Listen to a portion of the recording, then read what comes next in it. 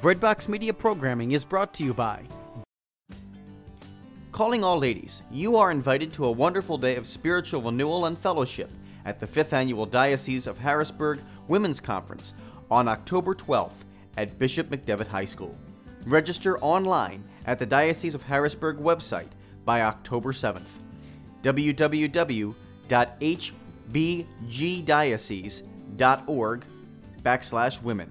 Don't miss this beautiful, grace-filled day. Love to shop and eat? With a dozen food stands and even more local vendors, there's always something fresh, friendly, and fun at the Markets at Hanover. For hours and events, visit marketsathanover.com.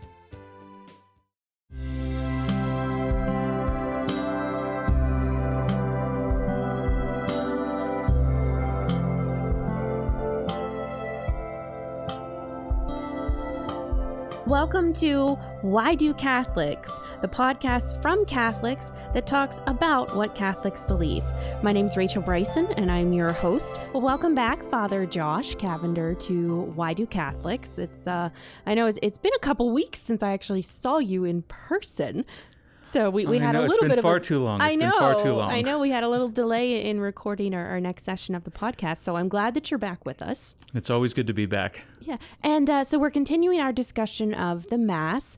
And I know today our episode is about, the Eucharistic prayer. And I know you have some information for us about, that this is the most powerful prayer.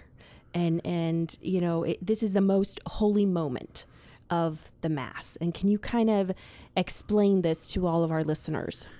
Sure, absolutely. This is the most powerful prayer that we have, so I can't cover it in 20 minutes the way that the most powerful prayer deserves. But the Mass is this prayer that the fruit of that prayer is Jesus actually showing up, and Jesus, fully God, fully man. So one of the things that holiness is defined as like God himself, and what God made us to be. So if the fruit of this prayer is that Jesus Christ himself becomes physically, sacramentally present, then this is the most holy moment of history. Not only is it the most holy moment of history, the most holy moment because Jesus shows up, but it's also because the Mass itself is this representation, not a representation, we're setting up like a model of it, but a representing of the passion, death, resurrection of our Lord. So not only is it Christ himself, but it's Christ himself in the moment when he dies for us on the cross and rises again. And so it's his most holy saving actions that actually show up in this moment in history. And that's not to say that we're re-sacrificing Christ over and over and over again. No, this is the moment of the cross, the one-time single sacrifice of Christ is pulled out of history. And every time Mass is celebrated, those saving graces show up where we are in the moment that we are there. And that's pretty amazing. So people ask, and I've asked people before, if you had the opportunity to stand at the foot of the cross, if you had the opportunity to sit in the upper room or stand at the tomb when Christ lived those moments in history, would you be there? Would you take the opportunity if you got the behind the scenes pass Jesus Christ salvation of the universe ticket? Would you take that ticket and stand there with Christ in those moments?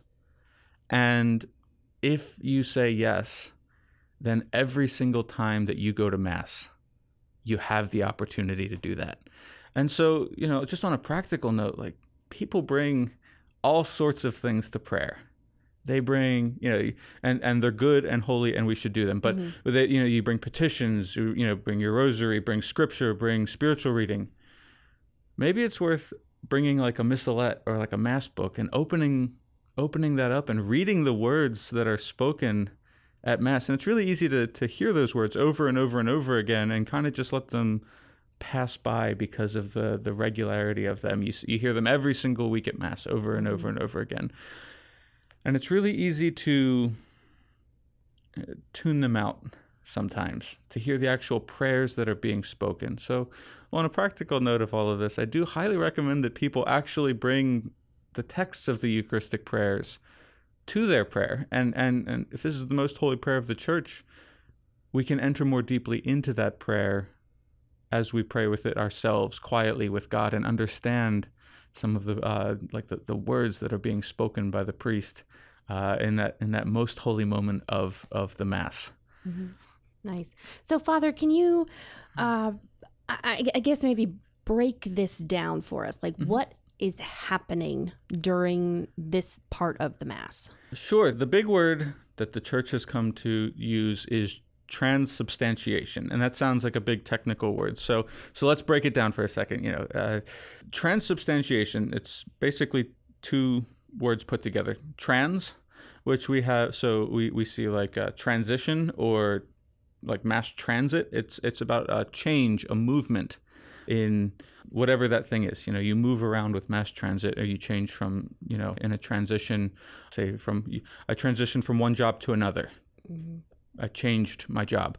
So there's a change in substantiation, the substance. So what is substance? People have removed from philosophical and church understanding, substance has many strange, connotations in today's language. Most times we see them in whatever, murder, crime, mystery, police show that's out today. But it has a very specific philosophical meaning. And so it comes down to substances are what is at the core of something.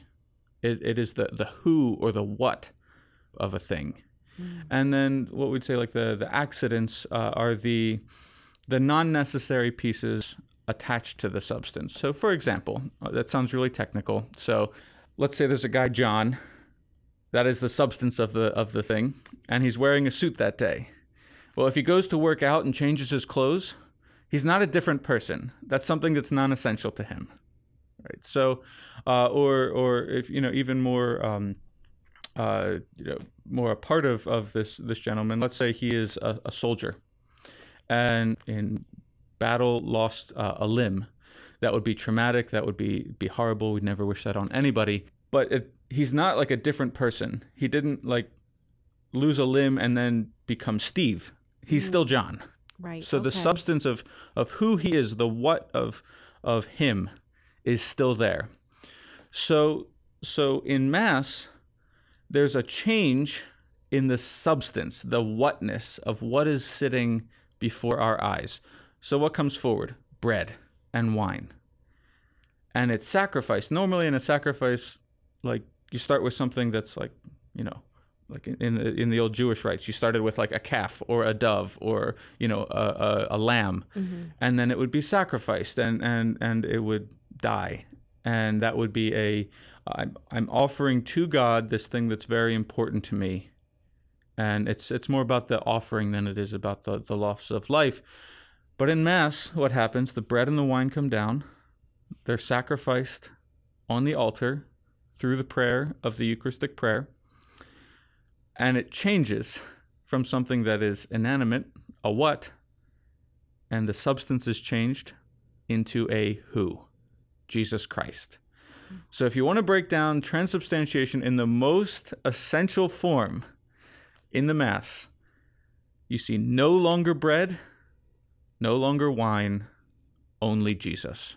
Still looks like bread, still tastes like wine, but the what of what it used to be, bread and wine, is now a who, Jesus Christ.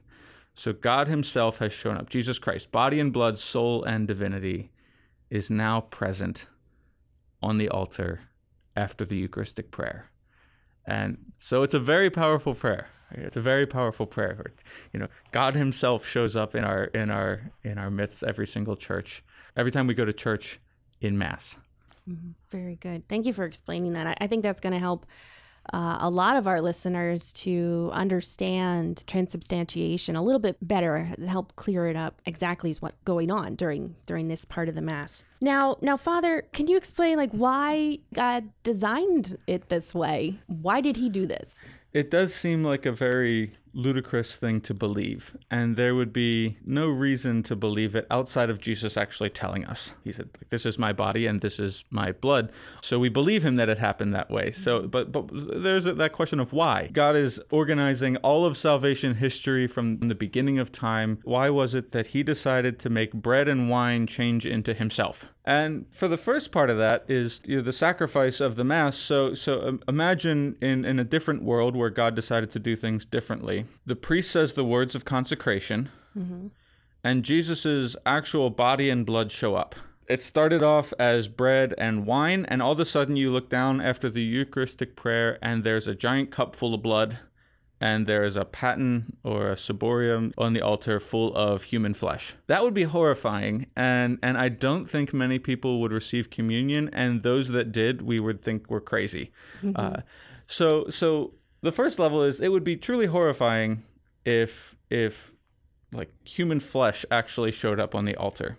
But kind of continuing with that thought, if we were to actually receive Christ in that way, we wouldn't receive Christ in his fullness. We would just get a piece of his flesh or, a few drops of his blood. We'd only receive a part of him. But if Jesus Christ is fully present as in the Eucharist, as bread and as wine, then God can give himself to us in his fullness. So we receive Jesus Christ's body and blood, soul and divinity in the smallest piece of the Eucharistic bread or the Eucharistic wine, the precious body, precious blood. So it's not like when after Mass, after the consecration, the priest fractions the host. It's not like one half of it is like Jesus from the waist up and the other half is Jesus from the waist down. No, both pieces are fully Jesus Christ, body and blood, soul and divinity. So when we receive Christ, we receive all of him, not just a part of him, which is to realize what that means is that we are living tabernacles at that point. We have Jesus Christ dwelling within us. That is an amazing mystery, that we are closer to Christ than we could ever possibly imagine because of how the Eucharist comes to us as in this form of bread, form of wine. So why did God do that? So that we could receive him completely and totally every time we receive communion. Very good. Now, so how does all of this happen? I know in previous episodes, we've talked about the certain prayers that have to be said, followed by certain actions that have to be done. So I'm guessing that's involved in the consecration process as well. So how does this happen? How does this happen? Certainly. So it's at Mass. It's not like anybody just gets up to celebrate Mass. I guess I can get up, decide to celebrate Mass because I'm a priest, but it's not like there's like a rotation order from the congregation on who's celebrating Mass that week. No, it's specifically a priest that gets up and celebrates the Mass. And that's not just simply a continuation of like the Jewish priesthood. There's something that's much more profound that happens. See, in a priest's ordination, he receives the authority and the grace to bestow specific graces from Christ. And one of those graces is to be able to stand as Jesus Christ in the Mass and be able to speak as Christ. So, when we talk about the words of consecration, it comes down, on the night before he was to suffer, on the night of the Last Supper, on the night he was betrayed, we get into this institution narrative where the priest starts to recount and bring into this present moment what happens during the Last Supper. There's this change in language all of a sudden when we get to the words of consecration. He doesn't say, on the night of the Last Supper, Jesus took bread and said, this is his body. Those aren't the words of consecration, and if you've ever heard those, then unfortunately the Mass didn't happen. We said lots of prayers, but Jesus never showed up. It's only when the priest says, this is my body, this is the chalice of my blood. What's different about that? The priest is saying the words specifically of Jesus Christ, and he's not just quoting him. The priest receives the grace by his ordination to actually stand as the person of Jesus Christ. And just as Christ said, this is my body, and bestowed the grace to make what was once bread into himself, he bestows the grace yet again in this new moment that the cross is made present. and that the Last Supper and the resurrection are made present, that when the priest acts as Jesus Christ, that the grace of Christ is given to make this great mystery happen. So it's by the grace of the priesthood, by the grace given by Christ to certain men that he calls, that this great moment of the sacrifice of the cross comes down to our little slice of history whenever we are at a Mass. And Christ gives the grace through him to make the Eucharist happen, which is an amazing mystery as well. The more we enter into this great prayer that the Church has, there's an even deeper amazement of how Christ is acting through us and for us so that he can be with us. That's the ultimate goal, right? To get to heaven, to be with Christ for all eternity. So in a sense, this moment, by the through the prayers of the priest, the offerings of the people, and the Mass being celebrated there, that we have in a sense this slice of heaven, this foretaste of being able to be with Christ for all eternity, and so the words of consecration, this prayer by which the Eucharistic prayer, and the words of consecration by which Jesus comes about, we have this moment where we get to glimpse into heaven, and we get to have this time with Christ that is unlike any other time that we can have just in regular prayer or simply spiritually gathering as Christ's community. No, we actually get to be with Christ, body and blood, soul and divinity. And that happens in the Eucharistic prayer. That's incredible. When you really stop and think about it, it's amazing to think that this actually happens, that you are right there with Christ.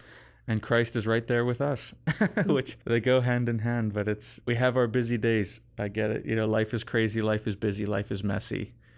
But that God, in all the busyness of governing the entire universe, decides to come down and be at St. John's, St. Mary's, insert saint name here for your church. That's where Christ decided to come that day, just because he wanted to be with us, and so that we could be with him. It is truly an amazing mystery. Yes, it most certainly is. Well, Father, thank you so much for sharing this with us. And I know during our next episode, we're going to get a little more into communion and then finalizing the Mass, the end of the Mass. So we certainly look forward to that. So that makes two of us. So thank you. So you're listening to Why Do Catholics, a podcast of the Diocese of Harrisburg. Tune in next time for the conclusion of our series on the Mass. We'll see you then.